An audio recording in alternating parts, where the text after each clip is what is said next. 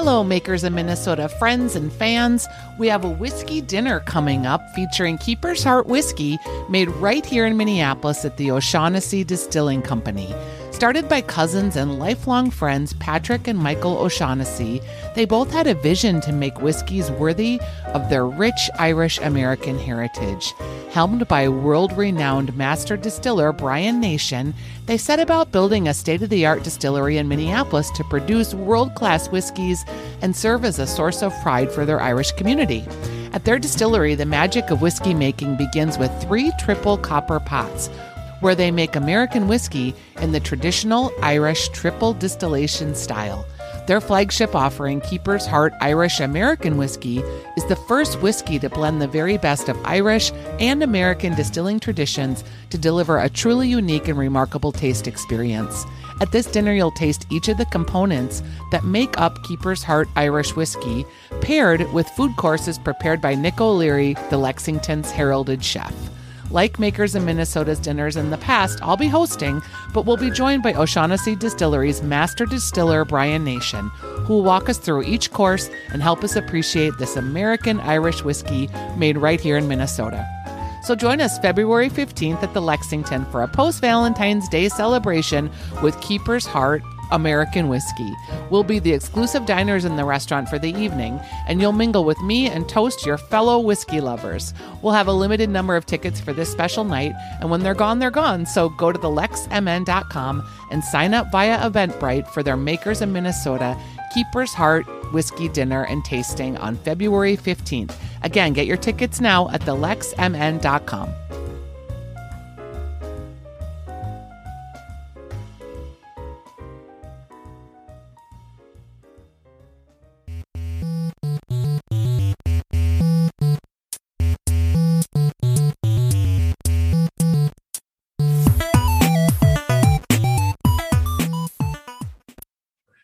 Hello, everybody, and welcome to the Makers of Minnesota podcast, where we talk to cool people doing cool things. And my next guest did a really cool thing. Him and his family and his team were able to change some of the liquor laws in the state of Minnesota so that we can experience a craft brewing renaissance, really like very few other states have, I think. Welcome to the program, Omar Ansari, the owner and founder of Surly Brewing. Yeah, thanks for having me today. It's great to have you. I was talking to a friend of mine, and I don't know how it came up that we were going to have you on. I was going to have you on the show, but she was telling me how she was at some event somewhere a couple of years ago before COVID, and she was having a drink, and she met this guy, and he was talking about his crazy son and how he, came to him one day and said, "Dad, I want to start a brewery." And they were laughing, and it turned out it was you, my friend. And your dad was telling the whole story about how you started the brewery and how proud he was of you. Oh, funny. Yeah, that's, it's a family business. I grew up working with my mom and dad at our little shop in Brooklyn Center where the original Surly Brewery is. So it's kind of a crazy path to get from me growing up working with them in the summer and tagging along with the weekends to kind of coming up with this idea and turn into anything way bigger than any of us, myself, anyone would have ever guessed. Yeah. And really it's a testament to you guys were able to help change some of the laws at the legislature so that people could produce and own breweries that were more than just craft beer halls, as it were. Well, really the big change on that was, when we opened, there were really no breweries. It was just Summit here in the Twin Cities. And then the big change that got made was that we were able to sell someone a pint of beer. So, we used to give away beer for free during tours, which is great, but hard to get a bank to give you a loan on that model. So, kind of getting that Surly bill or taproom bill change is really what it was. Kind of, we've seen this explosion of tap rooms and breweries across Minnesota. A lot of that's just because breweries can sell a glass of beer, which really is kind of important to the model. Well, and your location was one of the first things over in sort of, we'll call it the Malcolm Yards sort of area. I work at KSTP, and you were kind of behind us along the bus line there. And now we have O'Shaughnessy Distilling and Malcolm Yards and you guys, and Fresh Time is built, and there's a bunch of apartments. So you've really started the movement of a whole neighborhood too, wouldn't you say? Yeah, we were. I worked with some folks, company by the name of Tegra, to help me find a spot to put the brewery. And we looked over 80 spots, and that was that part of the city, that Malcolm Yards Prospect Park area was pretty derelict and a lot of rundown buildings and not a great spot. And I remember we talked to a banker and we told him, there's a lot of challenges with the area because it was a brownfield, so it was contaminated, and we had to tear stuff down and poor soils. And he just looked at us and he goes, "That's the best you got?"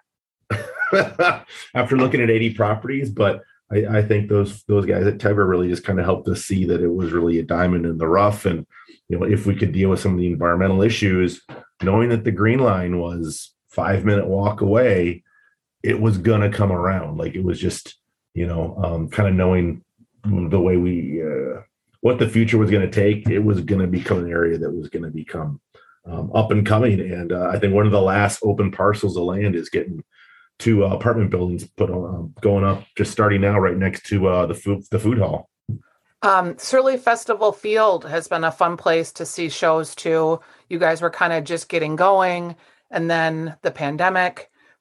The pandemic has impacted people in so many ways, and you guys, I think there's this perception that all the liquor folks are just rolling in the dough because the retail locations have been up, some of them 12 to 20%. But what they miss when they think about that is how much restaurant sales and bar sales have mitigated some of that, but there's no way it can catch up. So can you just give the listener a perspective of what it is like to be one of the top 3 brewers in Minnesota and what that feels like in a pandemic? Well, it's been horrible, I guess, is probably the best way to put it. You're right. Liquor store sales have been up, 10% maybe, but when you get rid of almost 100% of your beer hall, your brewery sales, you get almost 100% of your bar sales. Walk around Minneapolis, St. Paul downtowns, like there's not a lot of action. That's kind of where we've traditionally sold most of our draft beer, kegged beer, is to bars and restaurants, and many of them are struggling. Many of them have closed. We had to close the beer hall last October because we just weren't going to be able to make it over the winter with only.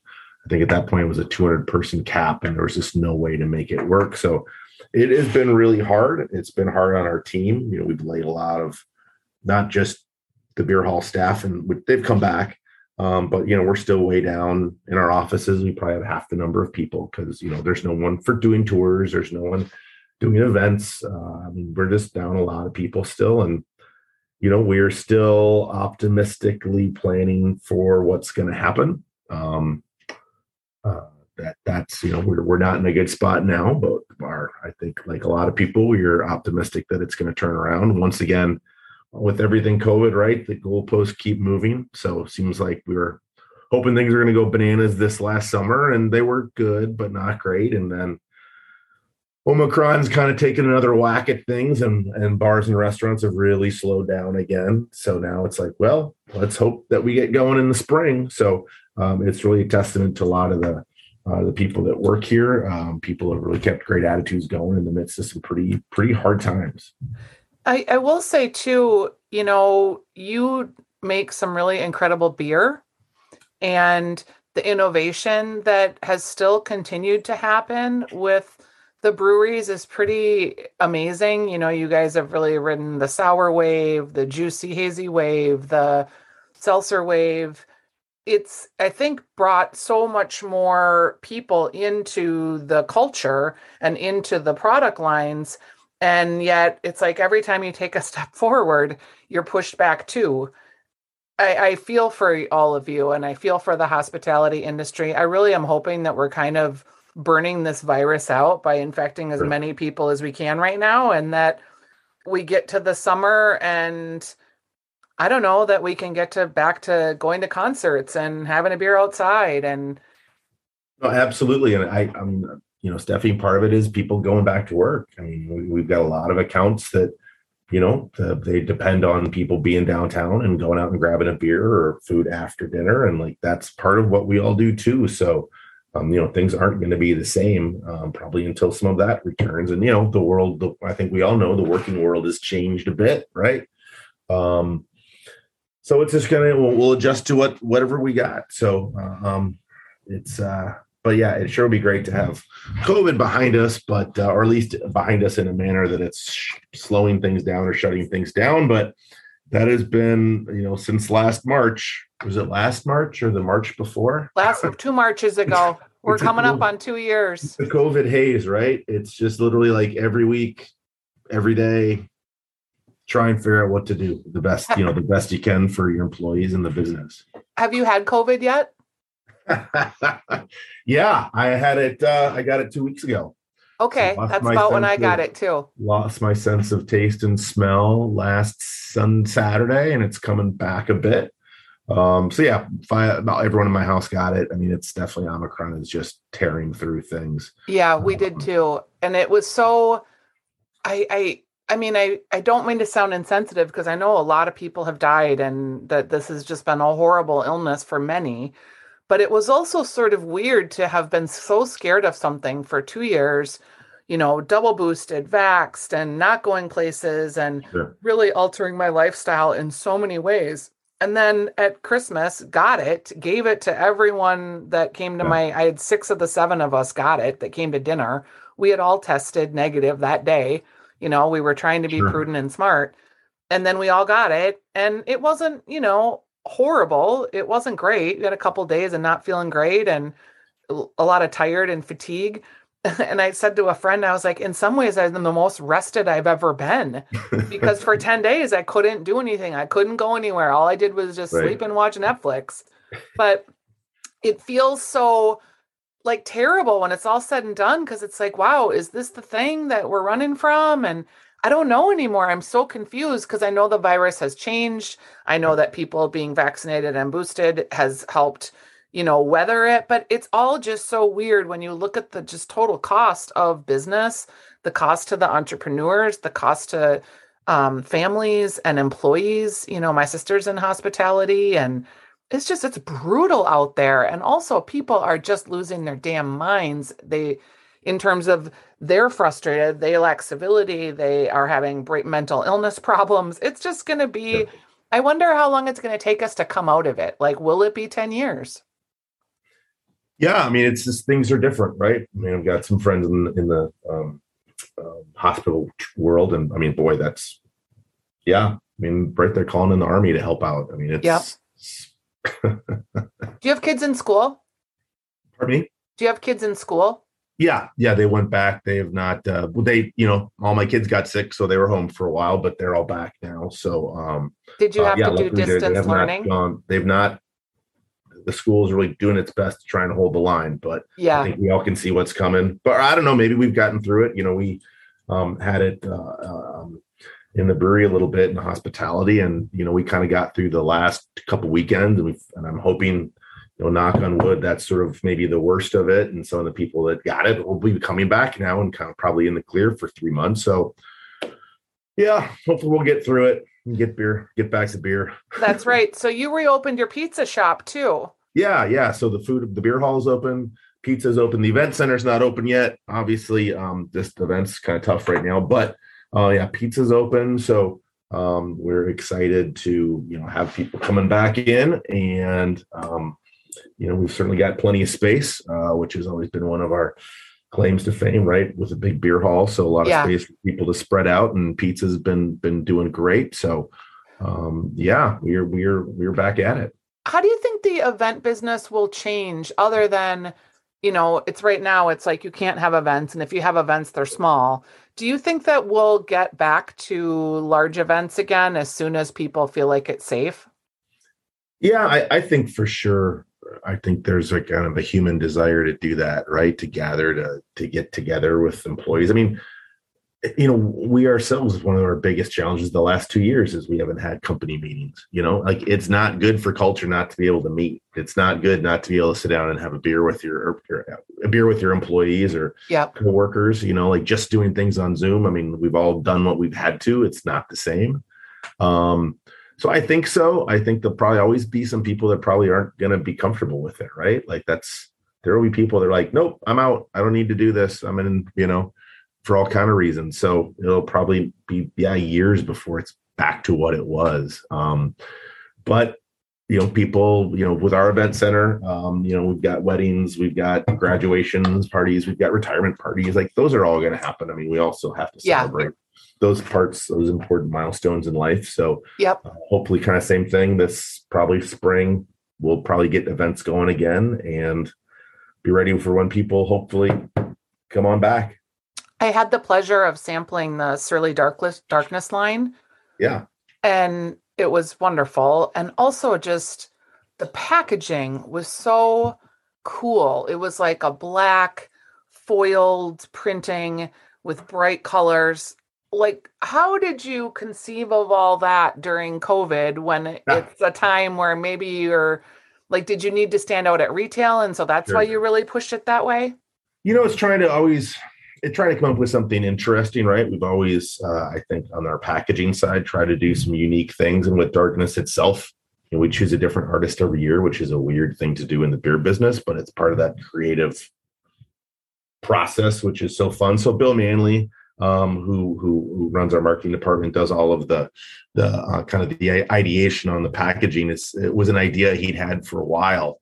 So he worked with the folks on Studio on Fire, which is the print shop real close to us, and they printed all those boxes. So it's great because it's working, Bill's working with the artists, working with Studio on Fire, trying to find things that work, because when they're that involved, like with that foil, like you're talking about, everyone, the artist and the producer, meaning Studio on Fire, they've really got to be on the same page of what's going to work in that particular application. So yeah, really a fun way to do something different. We've never really done the variants like that in the past. So really kind of a fun new way to get something out there. What do you have started this business, and I hope this doesn't come across as weird, but you seem to have taken a lot of shots, both personally and professionally. I think because you're big and people, want to always have this idea of they need to take down the bigger person to make room for the little guy. I kind of have the opposite take on it. I think if you make room for the bigger guy, that makes more room for the little guy. But you've taken a lot of hits personally with the union vote. And do you take that personally? Like, do you go home and you're just like, man, I'm just trying to brew beer here? Or do you just use it as a way to build your character and just keep going forward? Well, it's pretty impossible not to take it personal, I guess, all the pieces. So I guess some of the things, when the Surly bill got done, we had the option, we got offered a deal, which would just be for us.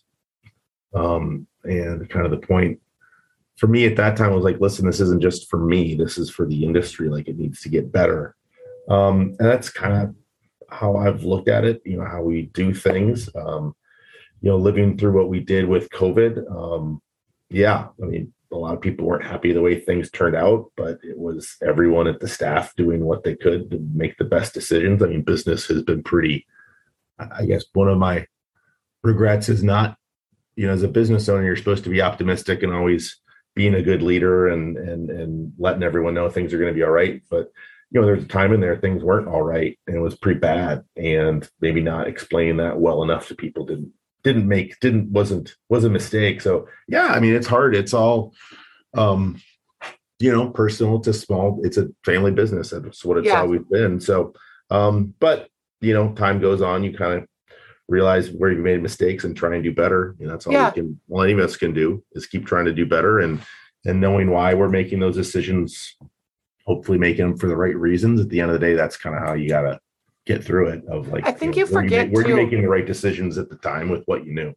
I think you forget too, or people forget, like, it's not like your Target Corporation, right? You don't have like 2,000 people and HR and consultants and people that are writing these policy manuals. Like you guys have grown up in a very short period of time to be impacting lots of people, lots of livelihood, your own family. You're trying to take care of the people that are your investors, but also at the same time be true to your employees and the people that have brought you here. It's sometimes an untenable job and you just have to do the best you can. And you talk about leadership. Leadership comes through learning. Leadership comes through sometimes being taken the hard knocks, and you don't always find yourself in this position of always being the loved one, but you have to be the one that keeps moving it forward. I admire that you're learning something because I think that's how we get better. We went from 30 employees to 300 in the course of a month or so when we opened the new place up. And yeah, I mean, it goes back to that always trying to do the best you can with the information you have. Looking back, it's like, oh boy, I should have done that differently, obviously. Sure. But there are lots of pieces like, yeah, but at the time, it seemed like the right thing to do. And of course, the best thing to do. And I think that's also definitely one of the pieces of trying to surround yourselves with other people that are really good at their job. And our team has gotten really strong over the years, and that's definitely a point of pride, I think, for a lot of people on the team is keep trying to get better. And that's really helped the company move forward. Yep. And through all of it. So yeah, it's not always easy, and it's been strange because when things started off, we were definitely the darlings of the industry and could do no wrong. And not that much change in my mind of how we went about things, but that's things then change. So yep. So here we are getting ready for spring. Yeah, and we're excited for it. I mean, my family, we're big fans of the beer. We think we love the brewery. We love the area. We love supporting you guys. And I spread it out a little bit because I want to support the other guys too. Sure. But you consistently just make really, really good beer. So if that's your jam, for that never gets old to hear. But there's a lot of breweries in the Twin City, a lot of restaurants, and I would definitely tell all your listeners. I think that they know that, but they all need help. Keep going out. Yeah. Or do takeout or do something, because there are a lot of people just trying to get through this to the other side, and hopefully we'll be there. We can get there this spring, this summer, right? I hope so too. You've got some concerts that have been announced, so I'm hoping to sit on your patios. And we do. We're gonna have a bunch this summer, which are gonna be super fun, because I think that last year for a lot of us was sort of like the moment.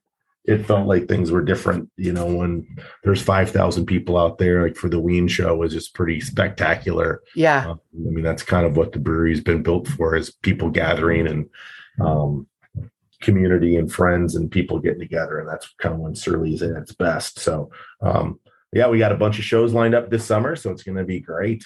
All right. So we can find all that information on your website, I'm assuming. Yep. Some of the shows, we've announced probably 3 or 4 shows, but not all of them. So there's some more coming. So our website will have it. First Avenue is we partner with them to really take care of the ticket piece of it and the booking. Yep. That's what they do. So certainly First Ave is a spot too to check out what's going on, not just our shows, but all of them. Another great Minnesota company, right? Yeah, so, I love working with them. They do such a great job too. So thanks for your time today, Omar. And I'm glad to spend time with you. And hopefully we'll get to the other side here before too long. We will. Yeah, well, I look forward to getting some pizza together again. Yeah, absolutely. Thanks. All right. Thanks. Okay, bye-bye.